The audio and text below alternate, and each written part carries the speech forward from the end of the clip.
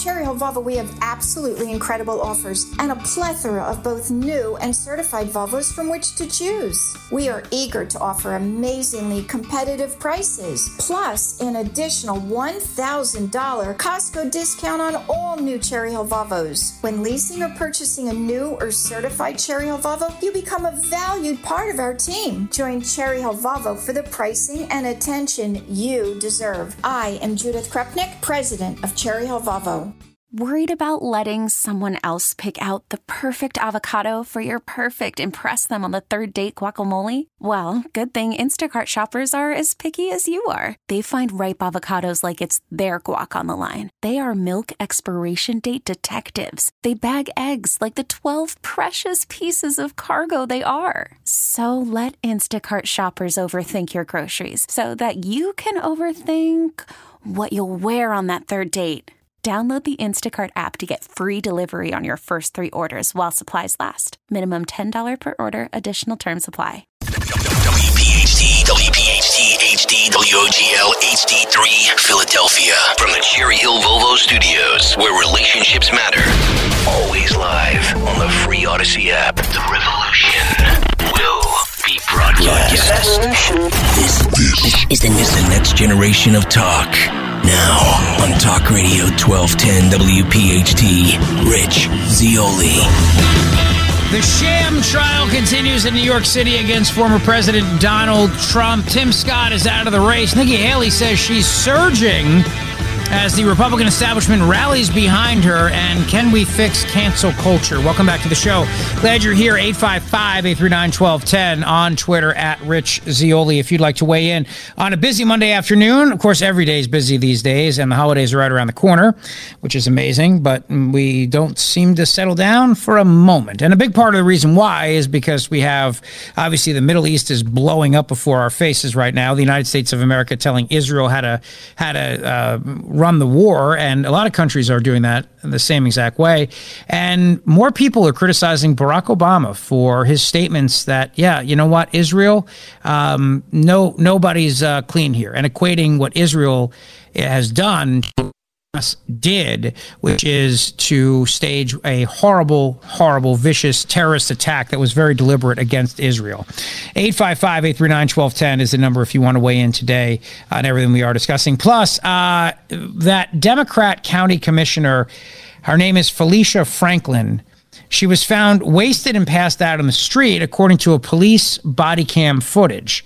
And apparently, this is a election official who was assaulting people trying to help her. So we'll talk more about that, too. But obviously, the trial against Donald Trump in Georgia also continues forward. Things are nuts. But cancel culture. And it rears its ugly head everywhere. What do we do about it? Well, there's a great organization right here in Philadelphia called FIRE, the Foundation for Individual Rights and Expression. And Greg Lukianoff is the president and CEO of FIRE. He's also the author of a brand new book, The Canceling of the American Mind.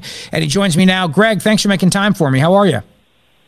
Thanks for having me back. I'm doing pretty good, and unfortunately, free speech business is booming. It is booming, and we appreciate all the great work FIRE does. We appreciate everything you guys do to fight for the First Amendment. It's just a shame that it's consistently under attack in such a way. You changed the name. Last time you were on the show with me, when I butchered your last name, but I nailed it this time. Used to be FIRE, same acronym, but used to stand for something different, and then you broadened it. Tell us why. Yep. So we used to be the Foundation for Individual Rights in Education because our focus was primarily just free speech, economic freedom, due process, and higher ed. But 2020 was such a bad year for free speech. It was definitely probably the scariest year that we'd seen in terms of case submissions. We still haven't matched it. And so we realized that not only was it bad on campus, but it was bad kind of all over the rest of American society. So we decided that. I think Greg's breaking up, Matt. Greg, are you there? I'm going to call him right now. I'm here. Okay. Yeah, I can hear you. You're kind of breaking up a little bit, Greg. You know, what we'll do is we'll try to get you back on the show. Kind of a bad connection there. I don't know. Maybe he's in a tunnel or something, but we'll work on getting him on right back. So there you go. It's an important topic. So canceling of the American mind is very important. We want to make sure we can focus on it and actually hear Greg. So ironic that the guy who's fighting for free speech can't be heard because of his own cell phone connection. So there is a little bit of irony in that, but that's okay. We like irony. The book is Cancel Culture, The Canceling of the American Mind, How Cancel Culture Undermines Trust and Threatens Us All, but there is a solution, and we do like solutions to these problems, and that is a key point. I should mention to you, as we're looking at all this happening, we have a lot of cancel culture still on American colleges today. That's why FIRE was started in the first place. The very same people that for years were trying to shut down speakers and shut down comedians and shut down college professors and people that would come as guest lecturers on campus. We talked to just the other day, our own friend, who is a prominent spokesperson, the vice president of the Davis Institute at the Heritage Foundation, Dr. Victoria Coates. Her appearance at Princeton, she couldn't even advertise it because there was such an attempt to cancel her speech. All right, Greg is back. Greg Lukianoff, the president and CEO of FIRE and the author of the brand new book, The Canceling of the American Mind. So, Greg, let's talk about cancel culture. When you say cancel culture, how do you define it? We define it as the uptick since 2014 and accelerating in 2017 of campaigns to get people fired, deplatformed, expelled for speech that would be protected by the First Amendment. And what we mean by that is for like a public employee. So we try to actually bring in a lot of nuance from the law into a short definition, and the culture of fear that resulted from all these people losing their livelihood for giving their opinion. Yeah, and losing your livelihood is a thing, and part of the intimidation factor, I think, of course, is the government wants you to see that and know you could lose your livelihood, and that's another way for them to keep you to be good little boys and girls and not step out of line. That's also a problem. Oh, absolutely, and in some cases, it's not the government. Well, the sad thing about my first book, my last book, Coddling the American Mind with Jonathan Haidt, and this new book is, unfortunately, a lot of these bad habits actually follow Gen Z. That the cancel culture really hit campus around 2014, and then it started working into the business world as they were graduating from college. And one of the reasons why, and this is one of the reasons why I made sure that my co-author is the brilliant 23-year-old Gen Z herself, Rikki Schlott, because she makes the point that essentially a lot of these cancel culture norms, this way of winning arguments without winning arguments, just kind of scaring the other person or vilifying them or getting them punished for something unrelated, were tactics that basically were developed in junior high schools from 2007 on up and started hitting campuses with this very technologically adept generation. But she always likes to point out, it may be that Generation Z is often part of cancel culture, but they also, statistically speaking, in the data, hate cancel culture the most. So there is hope. Well, that's good, because I was really disappointed to hear how a lot of people in college today favor things like speech codes, for example, hate speech codes, and the idea that words can hurt you, words are weapons, and so they have to silence people along the lines of that. You talk about how cancel culture is such a phenomenon that it becomes so pervasive, but you also offer solutions, which is good, because I think, we know the problem. The question is, how do we overcome it? It's a big threat to democracy, and how do we beat it? How do we push back? Well, we spent a third of the book talking about how, because we think it is such a hard problem to solve, and we give advice to parents, just like we did in Coddling the American Mind. It's partially a parenting book. I have a 5 and a 7-year-old myself, and about things you can teach them, not so much to not get canceled, but to not themselves be cancelers. Things as simple as stick up for your friends, and then if you're really good at it, stick up even for people who aren't your friends, which is unfortunately that kind of bravery defending, even your loved ones in the face of cancel culture hasn't been there. We talk about how you can keep your corporation out of cancel culture. That's one that I think everybody who has a company should read, because a lot of the students who are graduating, particularly from elite colleges, show up and then they want you to either take positions on political issues that you might not want to, or fire key employees because they don't like their politics or the way they talk. But the most important part, and we also have solutions for K through 12, which is based on something that I call empowering of the American mind, a list of principles around which I think K through 12 reform should be sought out. I've even become pro voucher at this point, which was a big change from my previous position. But the stickiest one is what to do about higher ed. And I don't want to mince words. Higher ed needs big time reform. We need huge experimentation so that there's completely other ways that people can get an education. Because like this behemoth is just dysfunctional in so many ways. You know, University of Pennsylvania, second to last in our campus free speech ranking. And our campus free speech ranking is no joke. Nate Silver just did a piece on how excellent our data is deriving from it. We do 13 different factors. It's the largest survey of student opinion on free speech ever assembled. We've got 4 databases of professor, student cancellations, deplatforming, and speech codes. And we put them all together. And guess who was dead last? Harvard. And it really earned its way there. So the last 3 were Harvard, Penn, second to last, Georgetown, and then interestingly, University of South Carolina. So it can kind of show you how sometimes the data can surprise you. No school in the Ivy League did well at all. Yale did very badly as well.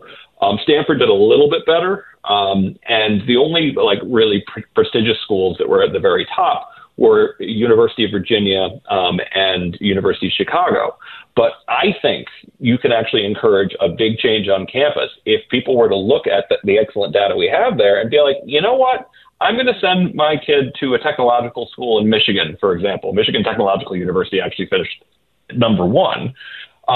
Send them some work entirely else, or if you really if you really want to do the world a favor, send your kid to the new University of Austin, liberal arts experiment going in Texas, because I think we need big ideas. Because even if it was just on cost and bureaucratization alone, there's something profoundly wrong with American higher education. But you add in what we're seeing on campus right now, a lot of intolerance, all over the place. I think we should really be thinking about big solutions.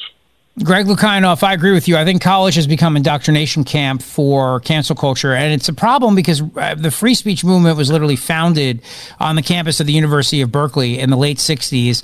Where does Berkeley rank in all this? I think they're in the bottom. I think they're in the top half, so they don't do too badly.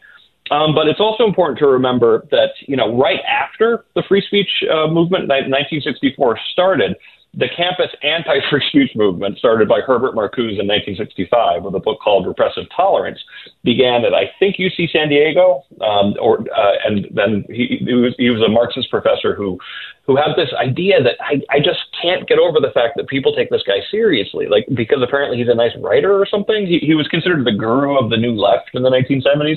But his argument in Repressive Tolerance is to have a truly free and equal society, we need to have a kind of authoritarian state, or totalitarian even, that clamps down on so-called conservative speech, which works out to be something as simplistic as my side is good and should have freedom of speech. Your side, oh no, you're aggressive, and we need massive state power in order to repress you because you're regressive.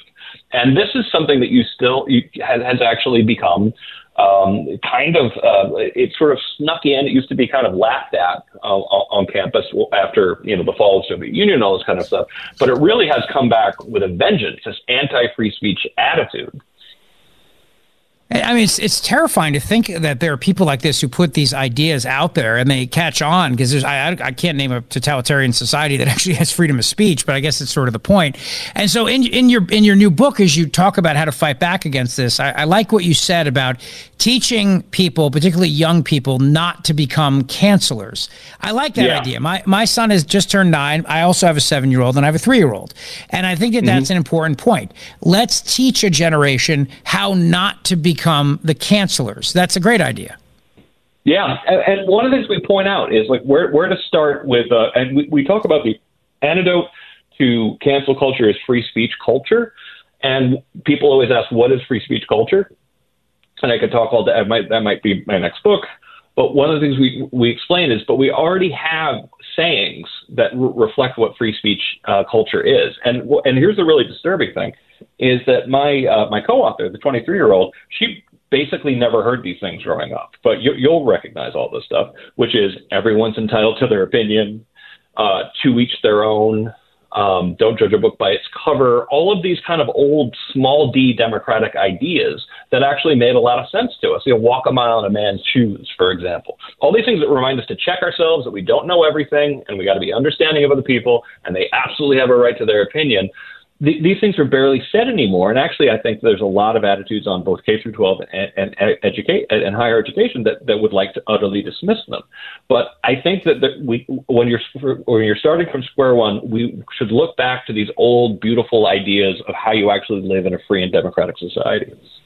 The Canceling of the American Mind. Greg Lukianoff is with me right now. How cancel culture undermines trust and threatens us all, but there is a solution. When you talk about corporations, too, I mean, I think a lot of people at corporations now are walking on eggshells all the time. Absolutely. Right? Yeah, and it's a problem. And what's your advice to companies? Is it just stay the hell out of politics, just kind of stay out of it as opposed to picking sides? I'd say the piece that wasn't in the book that really should have been there is make sure you don't hire a canceller in the first place. Make sure that the people you're hiring aren't the kind of people who will show up and demand that it's their way or the highway. And that's actually a good argument in some cases for not hiring as much from elite higher ed, because that tends to typify some of the graduates of these schools, is they think that that their corporation must adopt their politics.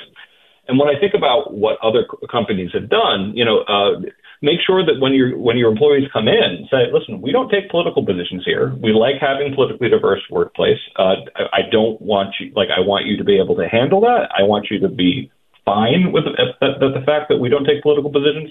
You also want to make sure that you have a good relationship with human resources, because I've seen a number of human resources employees who kind of act like their job is more or less to empower this new generation of students to sort of circumvent your own company. So you got to be really careful who you hire for HR.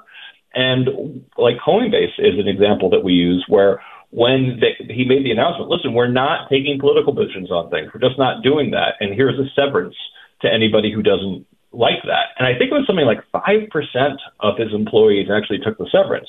But here's the good news. Then you get the 95% who actually want to do the jobs and respect to each their own and work in an environment where they actually can have, coworkers who vote for different people. I mean, we just have mutual respect and tolerance of other people's opinions. Well, yeah, exactly. And this is one thing that we think universities are starting to learn, is that by taking political positions, you're basically saying that there's an orthodoxy at this place. And that's one of the reasons why corporations can do that too. They can say, like, listen, this place essentially, rejects something about Trump, but it ends up ultimately saying kind of like, we're a closed shop. We believe the following, list of things. And I think that's ultimately kind of dangerous for a democracy, because you have the freedom of association to run your corporation how you want. But if every company in the country becomes a place, like it started to seem like it was becoming in 2020 and 2022, where you weren't just a widget factory, you're also a place with political opinions that you can get fired or punished for disagreeing with, that's a disaster for democracy, because it basically means we'll have a First Amendment, but people can't actually have a livelihood and say what they actually think. Yeah, exactly right. It becomes a fake First Amendment at that point. Everybody just shuts up and keeps their opinions to themselves at all times, too. And then I have to ask you, what I think was one of the biggest ultimate cancel culture moves by the Biden administration was that time that Merrick Garland sent out that school boards letter, letting parents know that, they just to make sure they're not domestic violent extremists, the FBI might be watching. And I think that had a very chilling effect on speech, because the parents at the time were fired up about COVID, fired up about a lot of things, speaking out at these school board meetings. But nobody wants to even imagine the concept of the FBI showing up at their door. So they're terrified by that. But that gets to the heart of what really, I think, drives cancel culture and so much is it's the intimidation game. The process is the punishment. And if we can just kind of put you through hell or make you think you might go through hell, you'll keep your mouth shut. Yeah, no, and that's the thing, is you don't have to punish 1,000 people in order to get people to shut up. You just really have to punish one. But in the book, we talk about more than 1,000 examples of people trying to, oftentimes students, trying to get professors in trouble and really succeeding in about 2/3 of the cases, getting them punished in some way. The scariest stat that we found, and one thing is cancel culture is much more concentrated at elite schools, which is bad for the country, because we choose some of our top leaders and corporate leaders from a relatively limited number of schools. Now, one thing I've been saying, watching this kind of donor revolt against higher ed, is that if this means that more corporations will stop hiring from some of these elite colleges, I think that would actually be good for the country. It might make some Penn students and Harvard students mad, but at the same time, there's a sense of entitlement that they're entitled to kind of like the best jobs in the country. But until you kind of break that stranglehold with like the super duper high paying groups, when Harvard and Yale, et cetera, start realizing, oh, wait a second, actually, we can find much better employees, just as smart and maybe even more hardworking, but not the kind of people who will show up and bring cancel culture to my corporation from any number of these other schools. I think that would be exactly the message that these schools who are so used to being on top need to hear. Last question for you. This is a listener who just asked me this question. Her daughter's looking at High Point University in North Carolina. How did they do? That's a great question. I got to look that up. While I'm doing this, you can go to thefire.org and check out our CFSR, our Campus Free Speech ranking. I don't. Okay. Sorry. I didn't mean to catch you off guard. I just figured it's rare to get the guy behind the college free speech report. So I didn't expect you to be able to rattle off every school necessarily by name, but some might stand out in your head. That's all. Yeah, High Point, the fact that High Point didn't make a huge impression on me is probably a good sign, but there is actually a good chance they're not even in it, because if there's something we really need to do, is we need to make the campus free speech ranking twice as big as it currently is, because right now everyone's trying to figure out what schools are good and bad on freedom of speech, and it looks like it's not even in the list is not yet big enough to include High Point. It needs to be at least the top 500 schools, but that's expensive, and that's something that I hope to be able to do in the coming years, because it's just getting more important that people know that some of these schools are disasters for free speech. Some of them are doing a pretty good job, and you should send your kids to the ones doing a pretty good job. No question about it. And you should check out Greg's book, too, because it's very, very important. The Canceling of the American Mind. Greg Lukianoff, Cancel Culture Undermines Trust. You can get it everywhere books are sold. Order it today. Great job on this, my friend. Great job at all the work Fire is doing. We really appreciate it. Thank you so much. It's always lovely to be on with you, man. Appreciate it, buddy. And as we continue along the show today and fighting the good fight for freedom of speech and all kinds of rights, absolutely, I want to mention to you that, one of the key things that we're all dealing with every single day in this country, every day, is the right to express our opinions. Now, the people that do that the most nowadays, it seems to be, in terms of canceling, happen to be on the left. We know this. We see it college campuses. We see it with Democrat politicians. We see it where they want to shut somebody down and silence somebody. I think as Republicans, as conservatives, as libertarians, we have to really push back against that and make sure that we don't fall into that trap too, which is an important point. As we continue along the show today, 855-839-1210 on Twitter at Rich Zeoli. I want to thank my buddy, Dr. Mike Veneria, for hosting me this weekend at his Veterans Breakfast. I'll tell you what, talk about the people that fight for liberty and fight for freedom. He had an amazing selection of veterans, including a United States Marine, who was in Lebanon when they bombed the embassy. Unbelievable. Met some great people. Dr. Mike really cares about our veterans, and he cares about them tremendously, which is why he does his Veterans Day breakfast every year. But he also cares about his patients, no matter what. He puts care ahead of everything, and that's why you and your family should reach out to my buddy and my dentist, Dr. Mike Veneria. In fact, right now, no joke, Bridget is taking the kids to see Dr. Mike. I think Patrick has the appointment today. Maybe Claire, I forget. But Patrick and Claire are on their way to go see Dr. Mike right now for their appointment. So when I tell you my whole family goes to see Dr. Mike, I mean my entire family goes to see Dr. Mike Veneria. But Mama Zeoli discovered him, and she deserves all the credit for that as well. She really does. And the reason why is because of the care and commitment. So if you've been contemplating a big invasive dental procedure and you're nervous, don't be. Reach out to Dr. Mike for a free consultation second opinion. Dr. Veneria has been delivering results that surpass expectations, and that has made him a top dentist in New Jersey for 10 consecutive years. He has one of the most respected reputations among his peers as a master of dental implants. And you have a choice, a clear choice to make when it comes to you and your family and your dental care. So give Dr. Veneria a call today. I promise you, you will not be disappointed. He has 2 locations to serve you, right over the bridge in Cinnaminson and Woodbury. Schedule your free implant consultation today for your perfect smile. Call 856-786-2020, 856-786-2020, or visit VeneriaDental.com, VANARIA, VeneriaDental.com. And remember, when it comes to your smile, you only get one, so make it count. Make it count by going to the absolute best. The dentist that my entire family trusts, Dr. Mike Veneria, VeneriaDental.com. Call from mom. Answer it. Call silenced. Instacart knows nothing gets between you and the game. That's why they make ordering from your couch easy. Stock up today and get all your groceries for the week delivered in as fast as 30 minutes without missing a minute of the game. You have 47 new voicemails. Download the app to get free delivery on your first 3 orders while supplies last. Minimum $10 per order. Additional terms apply. T-Mobile has invested billions to light up America's largest 5G network, from big cities to small towns, including right here in yours. And great coverage is just the beginning. Right now, families and small businesses can save up to 20% versus AT&T and Verizon when they switch. Visit your local T-Mobile store today.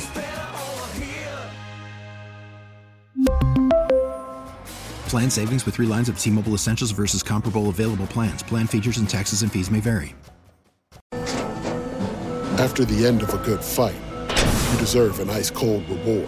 Modelo is the mark of a fighter. You've earned this rich golden lager with a crisp, refreshing taste. Because you know, the bigger the fight, the better the reward. You put in the hours, the energy, the tough labor. You are a fighter, and Modelo is your reward. Modelo, the mark of a fighter. Drink responsibly. Beer imported by Crown Imports, Chicago, Illinois. Be sure to follow Talk Radio 1210 WPHT on the free Odyssey app. Download it now.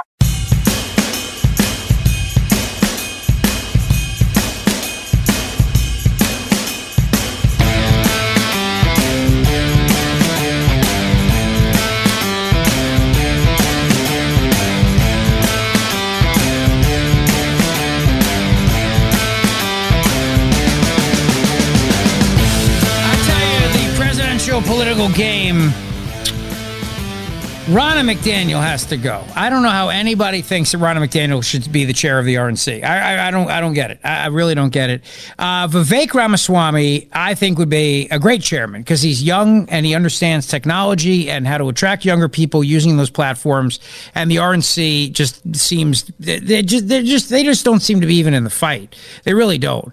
And for also, too, it's not a lifetime appointment. This isn't the Supreme Court or the Pope. I don't know why Ronna McDaniel has to still be there at this point.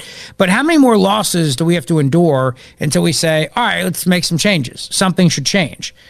And she's still defending herself. She's defending her record. She was on this weekend with Dana Bash. Again, a big part of the problem. What Vivek Ramaswamy said at that debate, which not a lot of people watched. I mean, the ratings were very, very terrible. Even Saturday Night Live made jokes about it this weekend, where they had a surprise Trump impersonator jump into the presidential debate. But look, he came out and he said it. The fact that we have Lester Holt here and Kristen Welker moderating a Republican debate. I mean, these are the people that hate us. What are you doing? Why not get the people who will actually ask the questions? Get me or Tucker or somebody else who will actually challenge these candidates on what conservative voters want to hear and care about. They're not, instead of just the same mainstream nonsense, actually go and ask them the questions. The Democrats would never, ever in a million years have Tucker Carlson or Glenn Beck or me or Mark Levin or anybody else moderate their debate. They would never do it.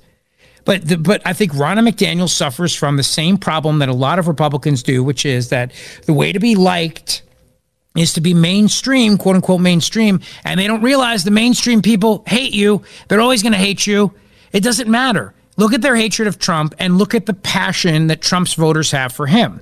Look at the distinction. He doesn't try to be mainstream. He doesn't try to get them to like them. He's just himself, and they like him for it. But this is the problem, though, is that you've got the mindset of people like Ronna McDaniel and other Republicans, which is, oh, if NBC says nice things about us, then that's how we'll be mainstream and that's how we'll win. NBC's not going to say nice things about you, and NBC's going to trash you. They'll take the opportunity to get free publicity for themselves, but why would you want to go down that road? You're the chair of the Republican National Committee. It's a private organization. You don't have to have a debate moderated by Lester Holt and Kristen Welker. You could have it as you want to have it. Have Elon Musk do it. Have Jordan Peterson do it. There's a million people who would have been great at that. But she will not even acknowledge that she's making any mistakes. And she didn't acknowledge this when she was on with Dana Bash over the weekend, cut number 3. He did double down, Vivek Ramaswamy. He tweeted that he wants an interim chair to take over until the next RNC meeting in January. Your response? Yeah, last I checked, I wasn't running for president. You know, he's at 4%. He's looking for headlines. I think what Republicans really want to hear from our candidates right now in terms of headlines is, how are we going to take on Joe Biden? How are we going to take on the border, crime, fentanyl, restore our kids' education, what's happening with Israel? There are so many things that Republican voters, Democrat voters, independent voters want to hear from our candidates. So he can do that. That's okay. But I will continue to say to everyone, we should be taking on Democrats, not each other. This circular firing squad, this attacking other Republicans, like we saw with Kevin McCarthy, like we've been seeing over and over again, it is hurting us. And we have a map in 2024 where we can win the White House, take back the Senate, and win the House. First of all, it's circular firing squad. It's a presidential primary. What are you talking about? And I'm glad Kevin McCarthy's gone, and that's also part of the problem, is that you want all the same mainstream people. I'm glad Vivek called her out on it. This circular firing squad, Republicans, you're running for the nomination. These people are running for the nomination for the Republican Party. And I think a big question that Republican voters want to know is, would you keep Ronna McDaniel as chair? She doesn't deserve to be there. So, yeah, it's a legitimate issue. And if you say yes, I don't think you should get the party support. I really don't. And there's a lot of other issues besides all those mainstream issues that she just raised that are important to Republican primary voters. She doesn't even bring it up. But look, coming up, let's talk about Israel. Steve Feldman's going to join me. He is the executive director of the Zionist Organization of America, the Greater Philadelphia chapter. We'll find out the latest that's going on over there. Busy day today. A lot of great guests. Don't go away. Calling on the Zeoli Army to follow 1210 WPHT on the free Odyssey app. Download it now. We built this city. We built this city on rock and roll. Built this city.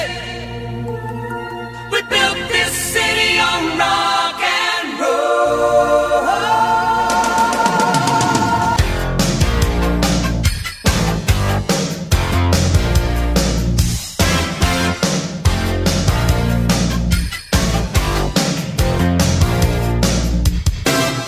Say you don't know me, I recognize my face.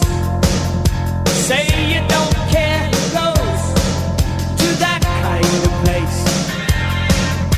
Knee deep in the hoopla, sinking in your fight. Too many runaways, eating up the night. All right, so as we continue along the show today, big show, a lot of great guests. Some days have a lot of guests, some days no guests. Just depends on the mood. Today is the day with great guests, and one of them joins me right now. Steve Feldman is the executive director of the Zionist Organization of America, the Greater Philadelphia chapter. Steve, thank you. Our mutual friend Judith Krupnick sent me your information. I appreciate you making time today. How are you? I'm well. It's an honor to be on your show, and I thank you for devoting time to this important topic. Absolutely. So first of all, tell us about the organization for those people who are unfamiliar with it. Thank you. So ZOA was founded in 1897, so we are 126 years old.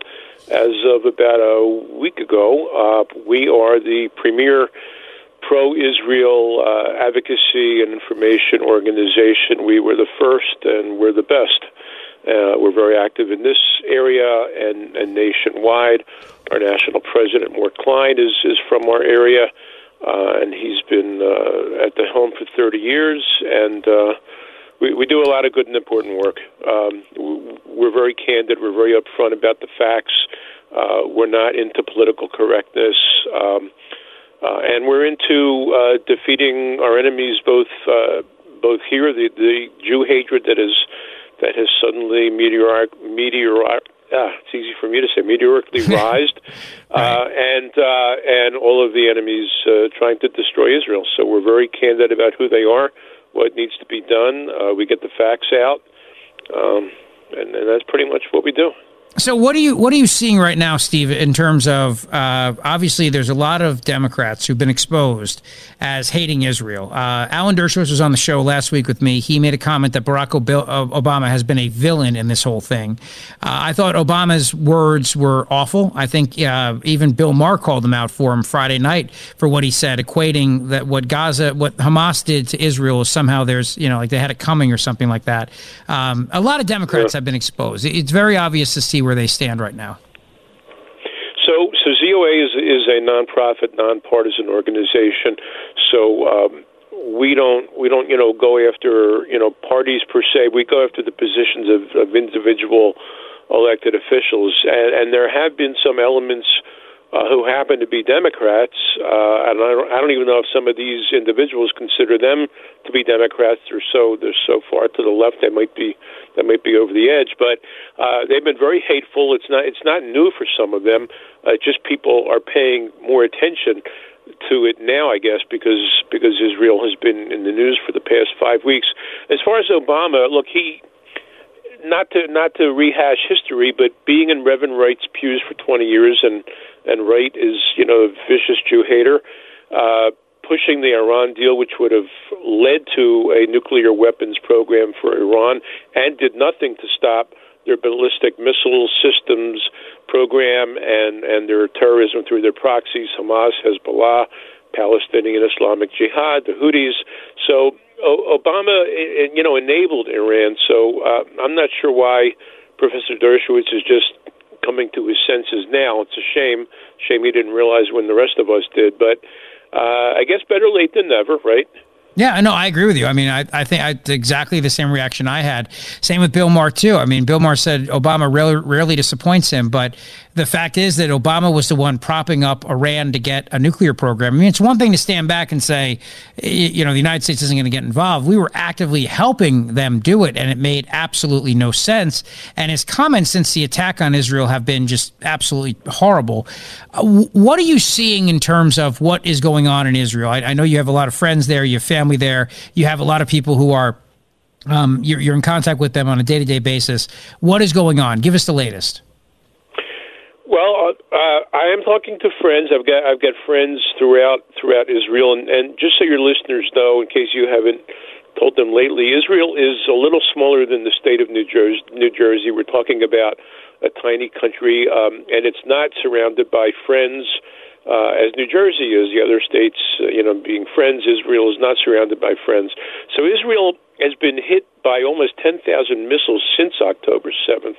A lot of people don't know that. From the Gaza Strip, from Lebanon, there are attempts to infiltrate. Terrorists are still trying to infiltrate.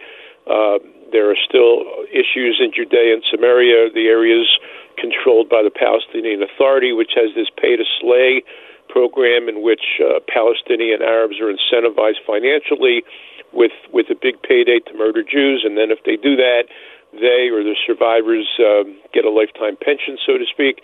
So, people are thinking and talking about Hamas, and they seem to have their eye off the ball, which is the Palestinian Authority, which is really the PLO, Yasser Arafat's PLO. That's why when you see all these flags being waved at all these anti-Jewish and anti-demonstrations, they're PLO flags. That's Yasser Arafat's flag. So many Americans were slaughtered in the name of that flag and by that group, and of course, thousands of Jews. So that's what that is. And in terms of what's going on, is Israel needs to protect its citizens and its visitors and people who are there from what's going on. I mean, in southern Israel, just to let you and your listeners know, again, in case you haven't informed them, the Palestinian Arabs have fired 25,000 rockets at Jewish communities in Israel over the past 22 years. There are people who have spent their whole lives running into rocket shelters, kids, adults. if somebody has young kids or an infirm relative, or they're infirm, in some of the Israeli communities, they've had 15 seconds to get into a shelter. So the whole country is traumatized by this. And again, people are not generally talking about it. Anybody who knows the history of the region, of Israel, of the Jewish people, knows that land belongs to the Jewish people as per international law. There is a treaty, for example, that the United States signed 1924, recognizing what the League of Nations did. So this is all fact. So when we see that Israel is defending itself against not only the massacre of October 7th, but the entire onslaught. I mean, there were massacres of Jews by Arabs in the city of Hebron, which was the first capital of the Jewish people. 1929, over 100 Jews were slaughtered. Again, there was no Israel, there was no West Bank, there was no occupation, none of these terms that people like to bandy about. So Israel, the Israeli government after October 7th, and I saw some of the footage. I was at the event last week where some of the raw footage was screened, and it was just absolutely unspeakable. And the words could not describe what all of us in that room saw. And people who have seen this footage everywhere have seen. And so Israel must be able to defend itself. The Israeli people, which, Israel is a very diverse society, Jews, Christians, Arabs, Muslims. The Baha'i World Center is in Haifa, Israel. Druze. I mean, Israel is such a broad section of people, also like the United States, a melting pot, if you will. And people are living with this threat of murder and terror for too long. So that's the story in a nutshell. Well, Steve Feldman, I appreciate you giving us the view of that. Steve is the executive director of the Zionist Organization of America's Greater Philadelphia chapter, and he joins me right now. Tell me about this boycott that's going on of local Jewish-owned businesses. I was not aware that there was a boycott, but you're obviously very plugged into this, so much more so than I am. So what's happening? What's going on with that? So there is a collection of there's something called intersectionality, where organizations, or it's not even organizations, it's interests really. People have nothing in common claim that X amount of people or certain people are against them. In this case, Jews are considered white and having white privilege, so it's the so-called oppressed versus the oppressors. So there's this collective, and I'm not going to name it here, but their social media is very active. They, on their Instagram and perhaps other social media, posted a list of more than 40 Jewish-owned businesses. Now, it claims that they're targeting them for boycotts because they're quote-unquote Zionists. I don't know that these businesses and business owners are Zionists. And Zionism, by the way, is just the Jewish people's right to self-determination. It's as old as the Bible, frankly. So these anti-Jewish activists out there posted a list of more than 40 businesses. Most of them are restaurants, there's supermarkets, there's a yoga studio, there's a few others, and targeting these people just because of their religion. And it's part and parcel to a larger movement called BDS, Boycott, Divestment, and Sanctions, which is a Palestinian Arab-founded boycott movement that's been around for, I guess, about 15 years. And it's part and parcel to the original Arab boycott of Israel, which goes back before Israel was reestablished in 1948. So boycott is a method if you want to single people out, I guess, for their politics, but to single people out because of their religion. I didn't think we did that in America, but apparently the people behind this boycott of Jews and Jewish-owned businesses have not figured that out yet. No, it's a horrible thing to hear. It really is, and I'm glad you're pushing back with a boycott. That you're asking people to support these organizations. And do you have a list on your website of these businesses so people can know and support them? Actually, we sent out an email a couple Fridays in a row. I can give out our email address, and I'm happy to give that out if that's okay. It's the word office. Thank you. office@zoaphilly.org. That's office@zoaphilly.org. And on our website, we've got all kinds of fact sheets. That's philly.zoa.org. And our national website is the word www.zoa.org. Let me ask you a question. When you brought up the occupied territories, and this has been something we've heard about in the news recently, what does that mean? And explain to us what actually happened in terms of Israel returning land. Sure. So first of all, these areas for most of these areas, all these areas are mentioned in the Bible. So Jews and Christians and others who are familiar with the Bible know Jerusalem, know Hebron, know Shiloh, know Bethlehem, know these places that are tied to the Jewish people, tied to the Jewish community throughout time, essentially. So after World War I, the Ottoman Empire controlled those areas. They sided with the wrong people. The world said, you've got to lose your empire. The vast majority of the Arab world in the Middle East was divided between Britain and France with a series of mandates.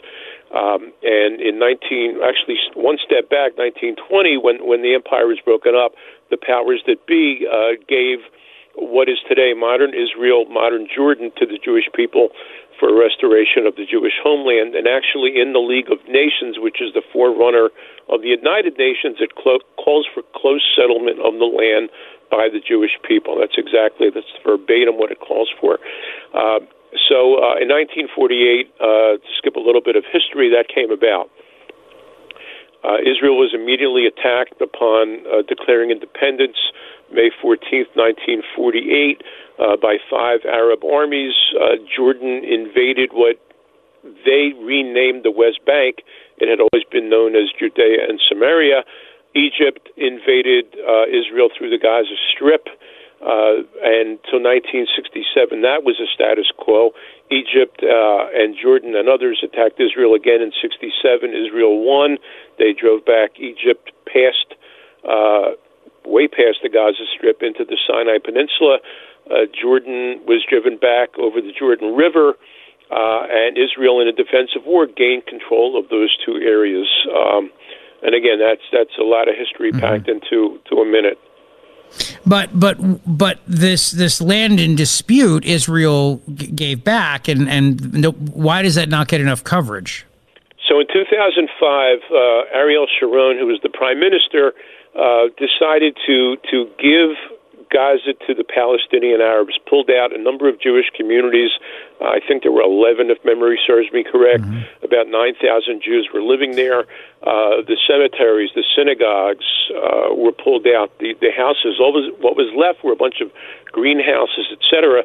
And the only Jew in Gaza at that point was an Israeli soldier who was taken hostage. He was the only Jew in Gaza. That was August 2005. And so there is no, quote, occupation of Gaza by Israel.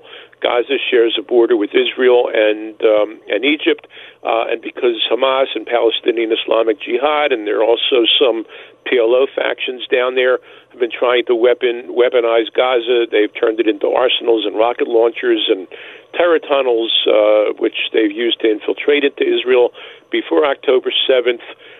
So no, there is no occupation there, and there is no occupation in Judea and Samaria, which is colloquially known as the West Bank, which, as per the Oslo process, was divided into 3 areas: Area A, Area B, Area C. Area A is fully controlled by the Palestinian Authority. Area B has civil control by the Palestinian Authority. The IDF is allowed to go in and pursue terrorists, and then there's Area C, which is where most of the Jewish communities are. But that's not occupied. At worst, it's disputed. See, when the United Nations divided the land in 1947, it didn't call for a Palestinian state. It called for a Jewish state and an Arab state, because back then, when people talked about Palestinians, they were referring to Jews. Like the Palestine exhibit at the World's Fair in 1939 was all Jewish. The Palestine Symphony was Jewish. The sports teams were Jewish. So the Jews were the Palestinians. So there's also a case of grand identity theft going on, part and parcel with all this. You know, the history is not Steve, out there. We could talk about this for hours. I do have to run, but listen, I appreciate you taking the time to educate us on this and do. No, thank you. Thank you for covering this, and thank the station management. It's important. It really is. The Zionist Organization of America, Greater Philadelphia chapter. Steve Feldman, thank you, and have a great day. And God bless Israel. And let's hope for the best here for them. Thank you, Rich. God bless you, and God bless Israel. Bye. Okay. And I want to let you know about my buddy Tom Skopinich, because he's a great lawyer, and he's going to fight for you if you've been injured in an accident, because that's the thing. If you're hurt in an accident, you got to make sure you have a guy on your side who's going to fight and represent you and give you the absolute best. And that is who Tom Skopinich is.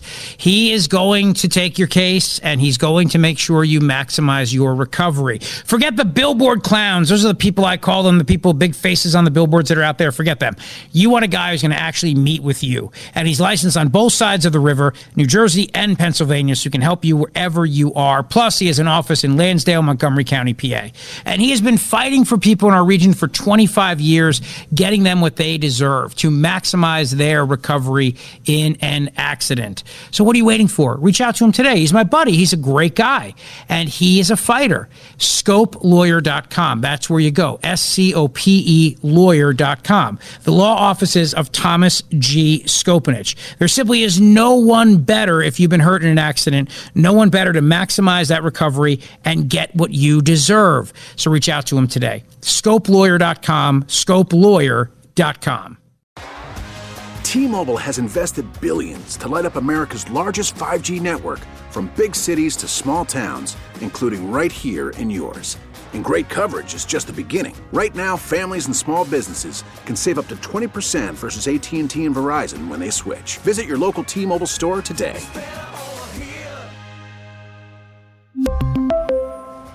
Plan savings with 3 lines of T-Mobile Essentials versus comparable available plans. Plan features and taxes and fees may vary.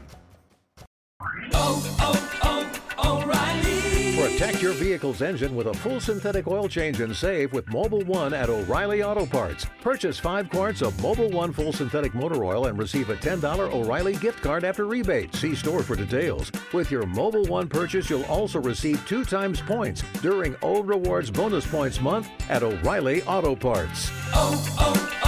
O'Reilly Auto Parts. Baseball is in full swing. NBA playoffs are heating up, and your NFL team is gearing up for training camp. Listen to the latest on the teams you love here on the Odyssey app. The biggest sports radio stations in the country, providing unrivaled local coverage of their teams, all in one place. Exclusive interviews with players, coaches, and team executives, streaming live and always available on demand. Stay in the know with your favorite teams right here on the Odyssey app.